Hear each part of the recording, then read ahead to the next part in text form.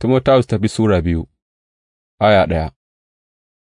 Kai kuma ɗana, ka yi ƙarfi cikin alherin da yake cikin Kiristi Yesu, abubuwan da ka ji na faɗa a gaban shaidu masu yawa kuwa ka danƙa wa amintattun mutane waɗanda su ma za su iya koya wa waɗansu.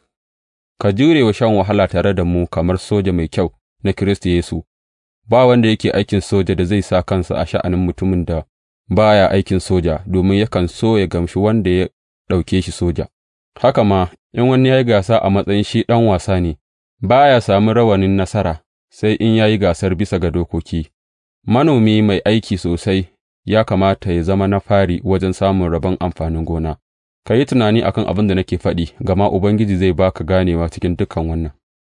Ka tuna da Yesu Kiristi wanda aka tā da shi daga matattu, zuriyar Dawuda, wanda shi ne bisharata, wadda nake shan wahala har ga ɗaurin sarƙa kamar mai laifi, amma maganar Allah ba a ɗaure take ba, saboda haka nake jure kome.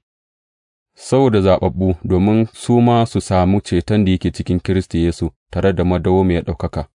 Ga wata magana tabbatacciya, in muka mutu tare da shi, za mu rayu tare da shi; in muka jure, za mu yi mulki tare da shi; in muka yi mūsunsa, shi ma zai yi mūsunmu; in ba mu da aminci, shi mai aminci ne, domin shi ba zai iya mūsun kansa ba.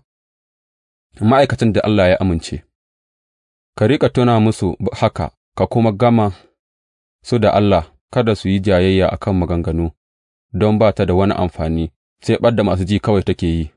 Ka yi iyakacin ƙoƙarinka, ka tabbatar da kanka a gaban Allah a matsayin wanda aka amince da shi, ma'aikaci wanda ba shi dalilin jin kunya, wanda kuma yake fassara kalmar gaskiya daidai. Ka yi nesa da maganganun banza na rashin tsoron Allah, gama waɗanda suka mai da hankali ga yin waɗannan za su ƙara zama marasa tsoron Allah, koyarwarsu za ta bazu kamar ruɓaɓɓen gyambo. A cikinsu akwai Himenayus da Filetus, waɗanda suka bauɗe daga gaskiya, suna cewa tashin matattu ya riga ya faru, suna kuma ɓata bangaskiyar waɗansu. Duk da haka, ƙarfaffen tushen nan na Allah yana nan daram, an hatimce shi da wannan rubutu, Ubangiji ya san waɗanda suke nasa, da kuma duk wanda ya bayyana yarda da sunan Ubangiji, to, dole ya yi nesa da aikata mugunta. A babban gida akwai kayayyakin da ba na zinariya da na azurfa kaɗai ba, amma har da na katako da na yumɓu ma, waɗansu domin hidima mai daraja, waɗansu kuwa domin hidima marar daraja. In mutum ya tsabtacce kansa daga na farkon, zai zama kayan aikin hidima mai daraja, mai amfani ga mai gida, kuma shiryayye domin yin kowane aiki mai kyau.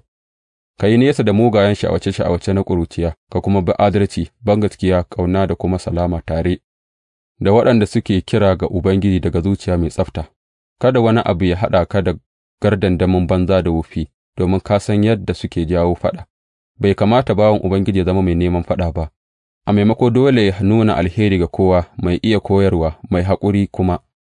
Waɗanda suke gāba da shi kuwa dole ya yi musu gargaɗi cikin hankali da fata Allah zai sa su tuba, su kai ga sanin gaskiya, su kuma dawo cikin hankulansu, su kuɓuta daga tarkon Iblis, wanda ya sa suka zama kamammu don su aikata nufinsa.